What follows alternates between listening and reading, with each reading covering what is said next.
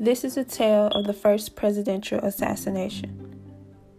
Abdunc Lincoln served as the 16th President of the United States.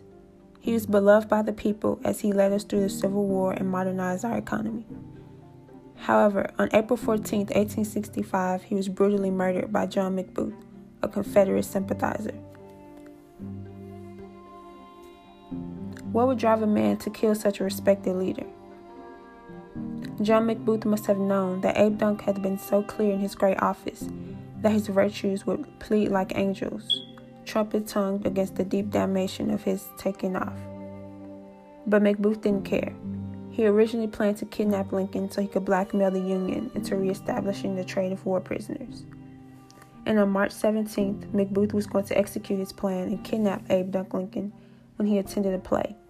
But the president didn't show up.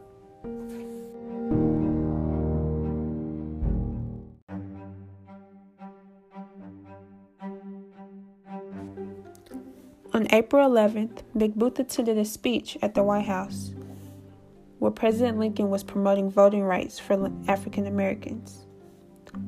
John McBooth knew that he had to fight for the South and do all that may become a man. Now, how did McBooth manage to kill President Lincoln? Well, McBooth believed that killing three of the most important men in the government would revive the Confederacy. The three men that he targeted were President Lincoln, Vice President Andrew Johnson, and Secretary of State Willow Banquo Seward. McBooth recruited three murderers and said to them, "Our fear in Andrew Johnson and Willow Banquo stick deep, and in his royalty of nature reigns that which will be feared." And the three murderers agreed. He ordered two of them to kill Willow Banquo Seward and sent the other after Andrew Johnson the same night McBooth would kill the president himself.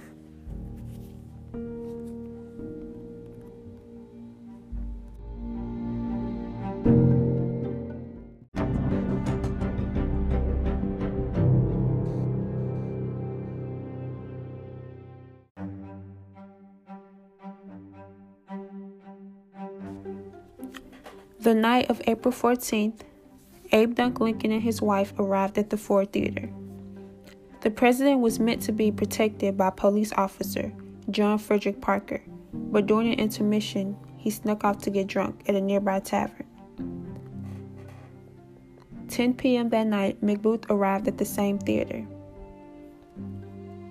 He entered the president's box to where Abdunc was sitting, and then waited and waited until the funniest line of the play.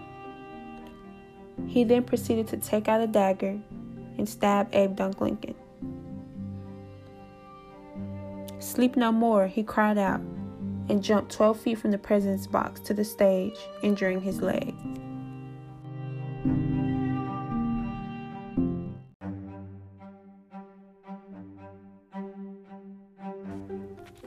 The two murderers arrived at the home of Willow Banquo Seward during the same time McBooth arrived at the theater.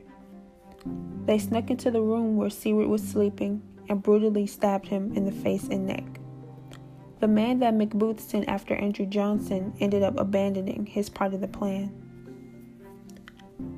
McBooth escaped from Ford Theater and reunited with the two murderers at another tavern. After Lincoln was stabbed, he was attended by an army surgeon in the audience.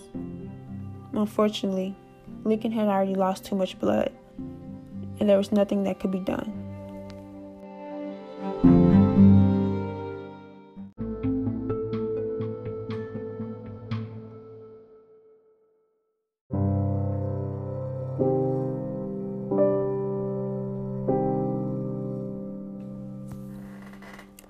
On April 26, the 16th New York Cavalry had McBooth surrounded in a barn.